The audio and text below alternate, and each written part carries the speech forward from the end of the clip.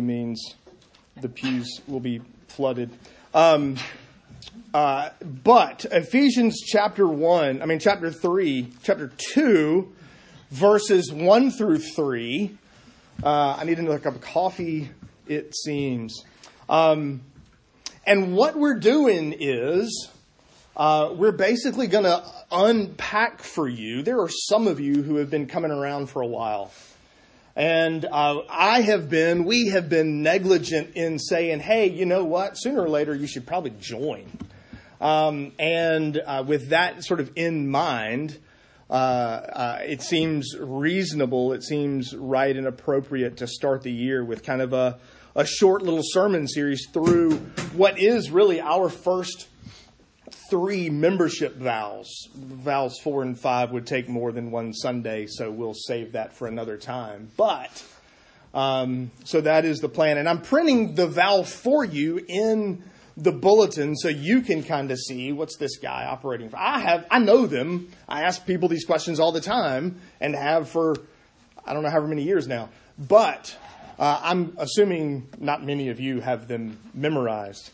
However, this morning we'll sort of unpack, if you will, our first membership vow, which, as you can see written there, do you acknowledge yourselves to be sinners in the sight of God, justly deserving his displeasure, and without hope, save in his sovereign mercy.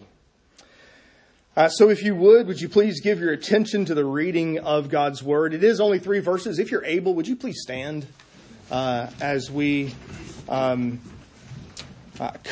to reading the very inspired word of God.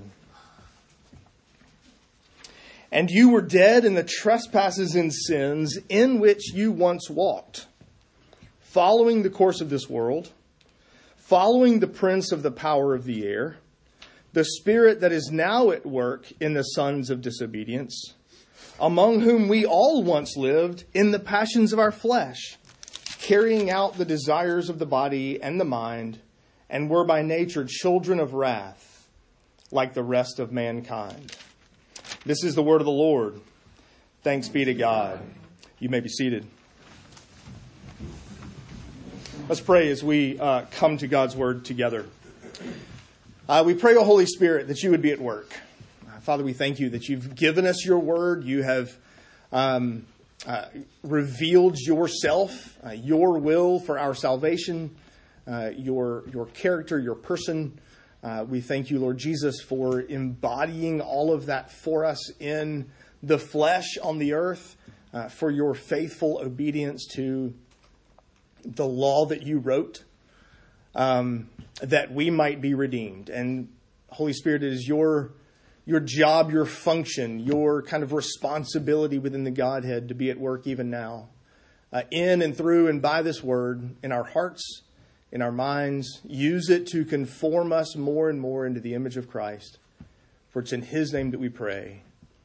Amen. I don't go to movies very often. I don't really see the point in spending that much money. It has to either be really, really good or really, really important to one or more of my children that I go. Otherwise, I'll just wait till it shows up on whatever thing. I can watch it at home. It's easier that way. But if you ever go to like a matinee, you go to like some 1:00 showing. It's a bright, sunny day. You go into the theater. You spend 2 hours in this theater. You walk outside, and the sun's still out. It's bright. It's shiny. The sun's reflecting off the white sidewalk, and you can't see. You kind of blink. You close your eyes. You stumble a little here and there. You wait a minute until you can sort of figure out which of these cars is actually mine because the sun's just so bright. The brightness of the day, the sun, all the reflection off the sidewalk or the windshields, the glass around you. It's overwhelming. Well, in some ways, that's Paul's premise in Ephesians chapter 2. Part of what Paul wants us to do in writing this chapter, part of what he wants us to see is that the darkness of our sinful condition will make the brightness of life in Christ that much more overwhelming, that much more. The darkness of our sinful condition will make us appreciate what it means to live in the light of Christ that much more. And it's that darkness that is the essence of our first membership vow. Trust me, it gets to Jesus pretty quick, those membership vows. But it's really the subject of this first membership vow, and the sinful condition is what Paul sort of unfolds for us here in these first 3 verses. And there really are just 3 things I want you to see in these verses. First, it's the way he describes, I guess, our sinful condition. First, I want you to notice the depth of the darkness. Notice how he describes the natural man. Notice how he describes us apart from Christ. There's a word. It's an important word. It's a word we all know and understand, and it's this word dead. The natural man, apart from Christ, is dead in his trespasses and sins. Now, clearly, Paul doesn't mean physically dead, right? Because then that means as soon as everybody was born, they would immediately die. There wouldn't be anybody to write to. There wouldn't be a Paul. There wouldn't be an audience for him to write this letter to. But he means spiritually dead. There's a spiritual death here on account of our trespasses and sins. It should immediately take your brain right back to Genesis 2 and 3. In the day that you eat of this fruit, you will die. Of course, Adam and Eve continued to live and even had children, but they were still dead. And so there's this picture then of the natural man who is dead in his trespasses and sins, who's set his heart against God and has violated God's law. When you think about the depth of our darkness, right? I mean, you have to mention the Princess Bride, right? I mean, the image here, the picture here isn't someone who's mostly dead. That if you just make a fancy chocolate pill and help it to go down easy, then sooner or later he'll come back here. This goes visit Miracle Max. He'll make you the pill you need and poof, you're well again. The picture here isn't mostly dead. It isn't almost dead. It isn't in danger of dying. It isn't a picture of someone who's sick or someone who's cut really badly or someone who's bleeding. It's not even a picture of someone who's kind of floating on the water about to drown, just waiting for someone to throw them the life raft, the little life ring thing. Here, just grab onto this and you'll be better. That's not the picture. The natural man left in his sinful condition is actually at the bottom of the ocean and has been since he was born. And in fact, things have begun to eat on his flesh and he's dead and he has no hope. And there's absolutely, you look at the body laying there at the bottom of the ocean and you go, what hope does this body that's been here for years have unless someone or something can give him life, can actually bring him to the surface, give him air and a new heart. It's the picture of someone who has no capabilities of spiritual good. It's the picture of someone who can't save himself or heal himself. If you're dead, you're completely dependent on someone else to give you life. So there's this picture. The depth of this darkness isn't mostly dead or almost dead or pretty bad off. It's dead. We're dead in our trespasses and sins. And in our deadness, in that condition, we hate the things of God. We're hostile to God himself. And you notice the reason for this condition in verse 1. The reason for the depth of this condition. It's our trespasses and sins. It's our violating God's law. It's our cosmic treason. It's our rebellion against the one who has made us and called us to be his own, designed us to love and to serve him. But we, born into the family of Adam, we inherit his original sin, his sinful condition. We're born into sin.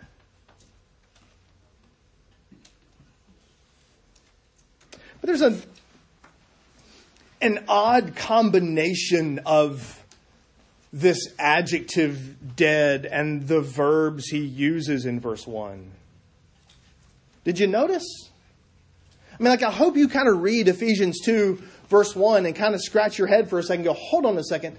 How can that person do those things? Did you notice the language? Did you notice? You were dead, but you walked and you followed. How do dead people walk? How do dead people follow? How are dead people able to do those things? This really would be the living dead. This would be the right use of the living dead, right? You're actually alive in the body, able to walk and follow, though dead. But did you notice what it is we're following? Did you notice what we're walking after?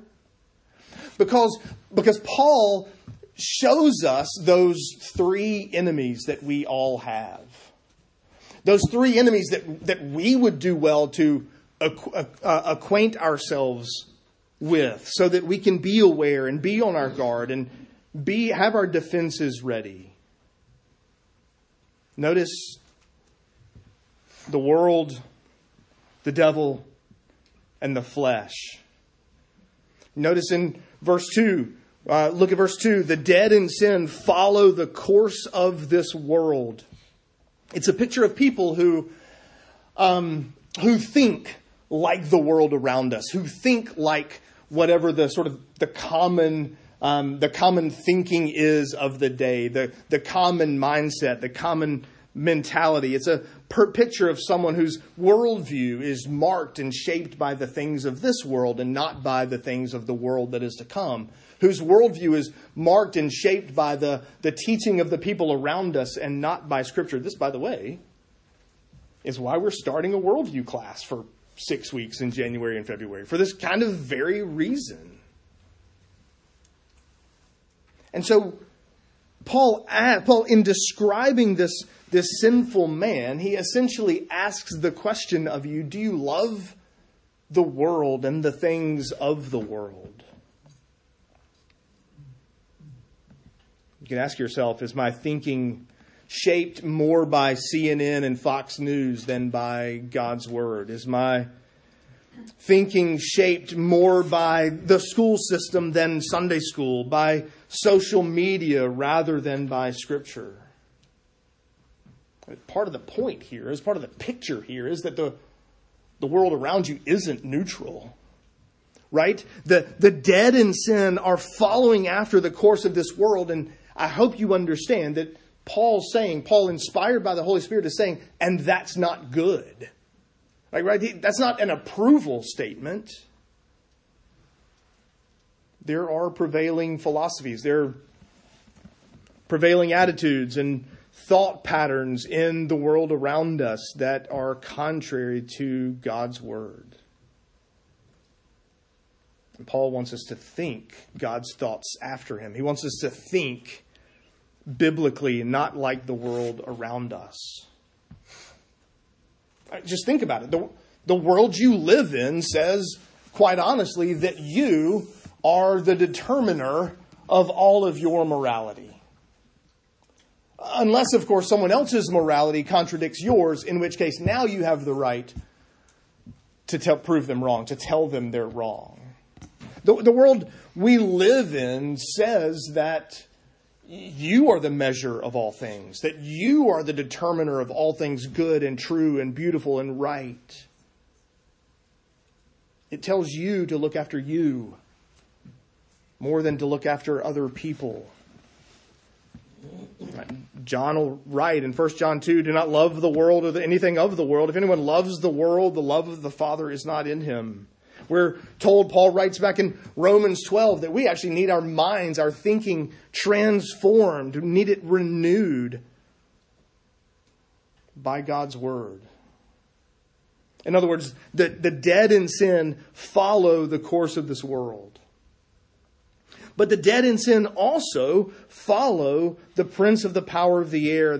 We follow, left to ourselves, the natural man. The dead in sin follow the devil himself.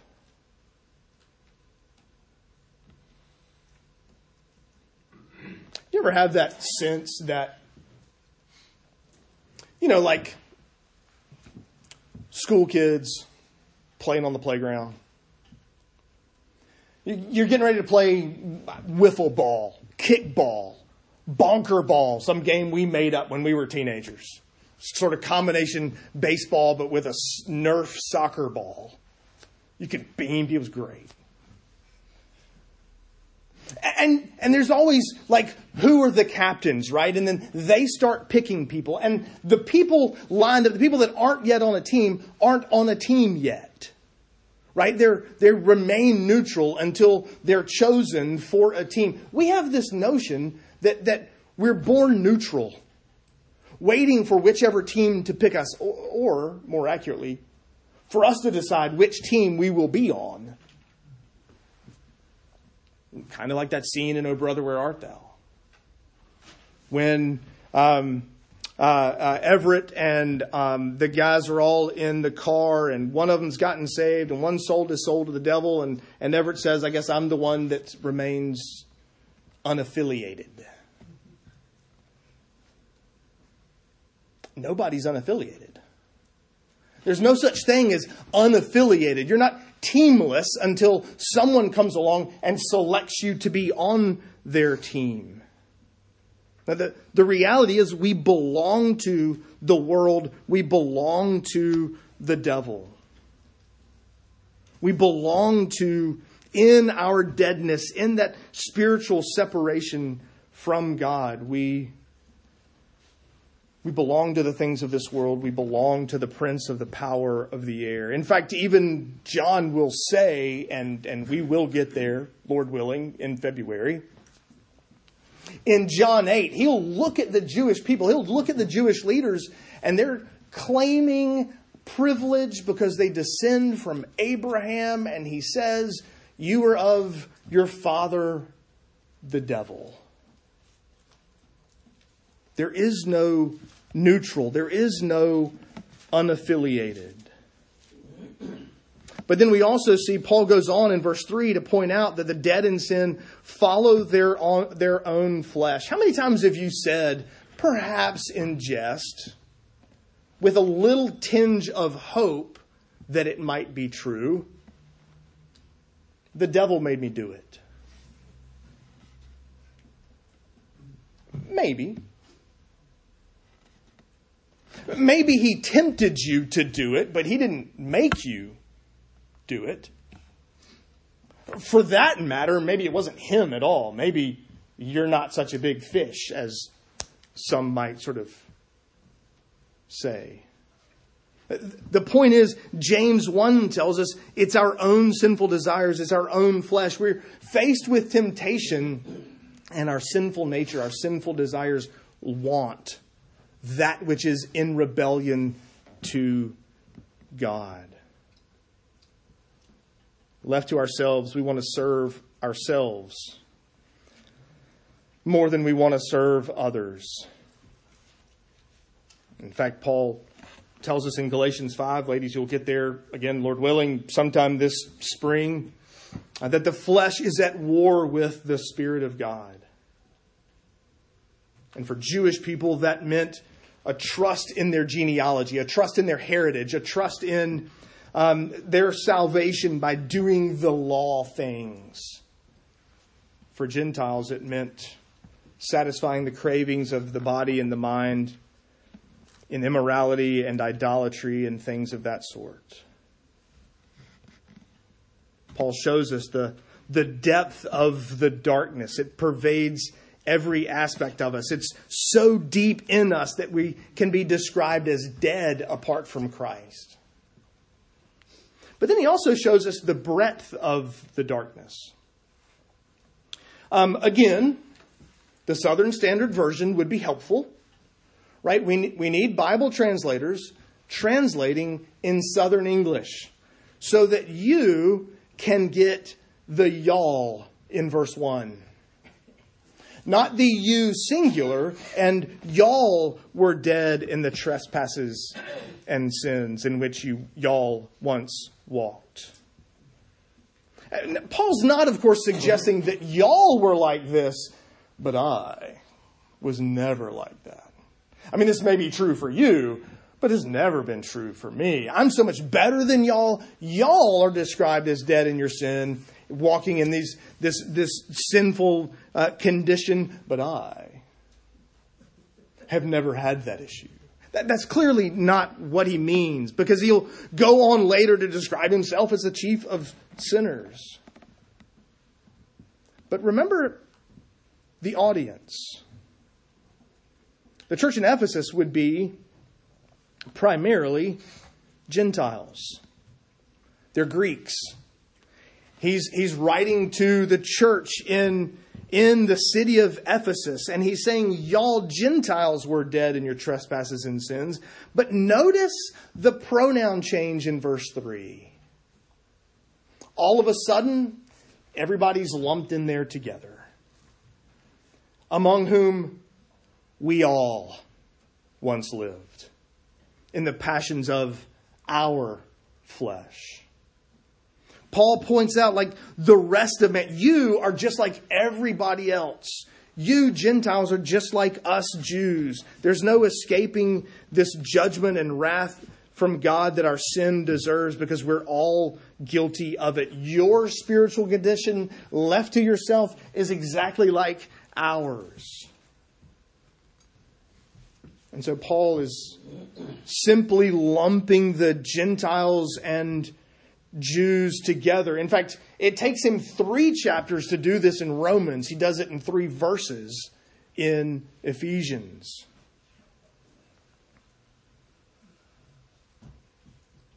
Paul simply wants to point out the fact that there's no escape.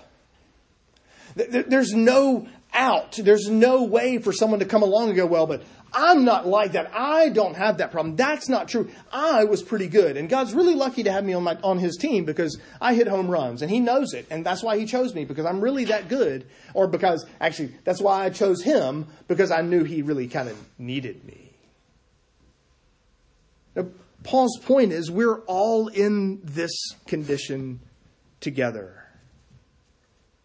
And David agrees. David writes that by nature in Psalm 51, I was brought forth in iniquity, and in sin did my mother conceive me. There's this in our nature, left to ourselves, by ourselves, we are children of wrath and guilty of cosmic treason and deserving God's displeasure. Paul shows us the depth and the breadth of this darkness. Third, you've got to ask the question, then where on earth is the hope? Where's the hope? If this marks us, if this marks everybody, where's the hope? Well, the hope is in the verb in verse 1. You were. Not you are dead in your trespasses and sins. You were dead. And already, you're 3 words into chapter 2. And you're already going, hold on a second. That means something has changed. Something has come along and they're now in some different condition. They have a new description. They have a new reality. If this isn't their reality now, but it was their reality then there's hope. There's clearly hope for them, and there's hope for us. And yes, Again, Lord willing, next Sunday we will get to our second membership vow, and it will answer this question much more clearly. But Paul, in describing who they were, calls attention to the fact that you couldn't have changed your condition. You couldn't change what was true about you. And if it's not true about you now, then it must be only because of someone or something else. You see this sort of played out really in 1 Corinthians 6, where Paul gives a description of the sinful man, the unrighteous, who will not inherit the kingdom of God, the sexually immoral, idolaters, adulterers, homosexuals, thieves, greedy, drunkards, revilers, swindlers, and such. And then he goes on to say, such were some of you.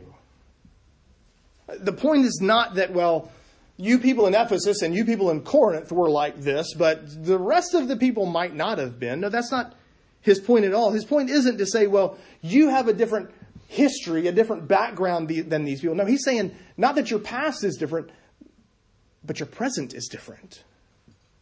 Your present condition, you were like that and now you're not.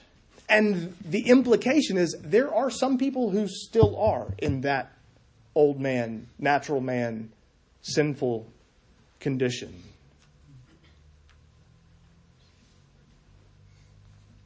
Paul's audience was dead, but now they're alive.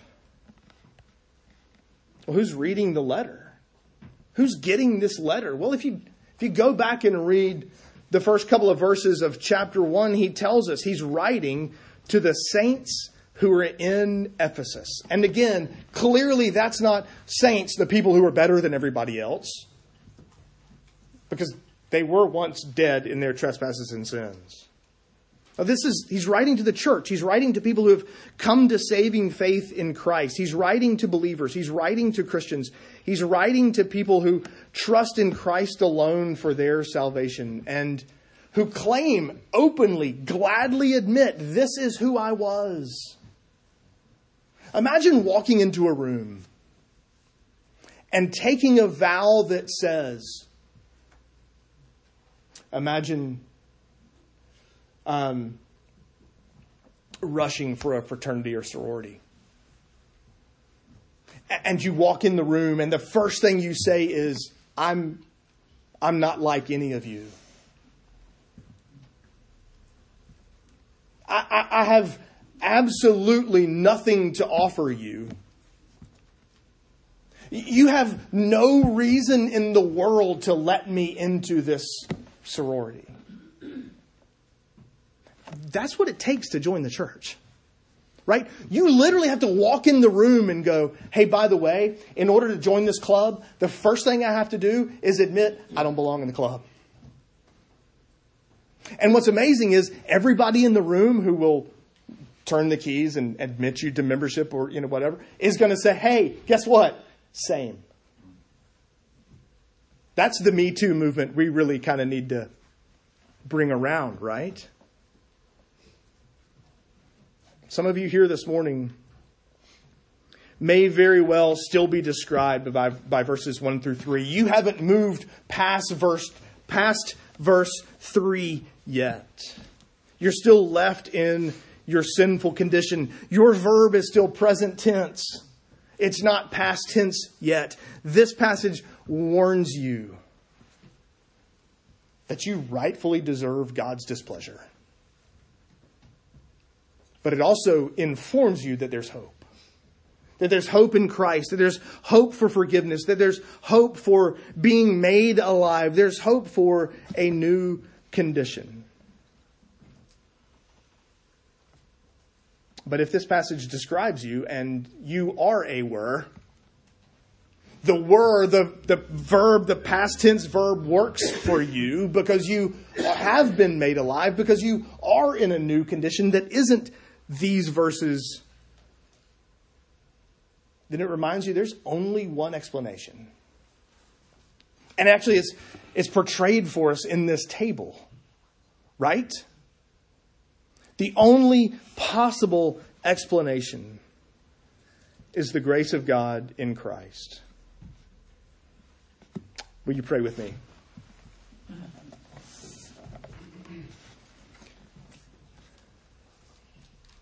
Father in heaven, we thank you for your word that does actually reveal our sinful condition to us, whether past or present. It even warns us of the future should we remain in that sinful condition. But Father, we also thank you that you've revealed to us, you've made known to us that there is forgiveness, that there is a hope, that there is in Christ, that the past tense verb can be past tense for us and not our present tense. And better, not our future tense. Would you use this, your word, and even this, your table, as we come to it in just a minute, to strengthen and encourage our faith, to grow us in a longing to see others become words. Would you use us to advance this gospel message? We ask it all in Christ's name. Amen.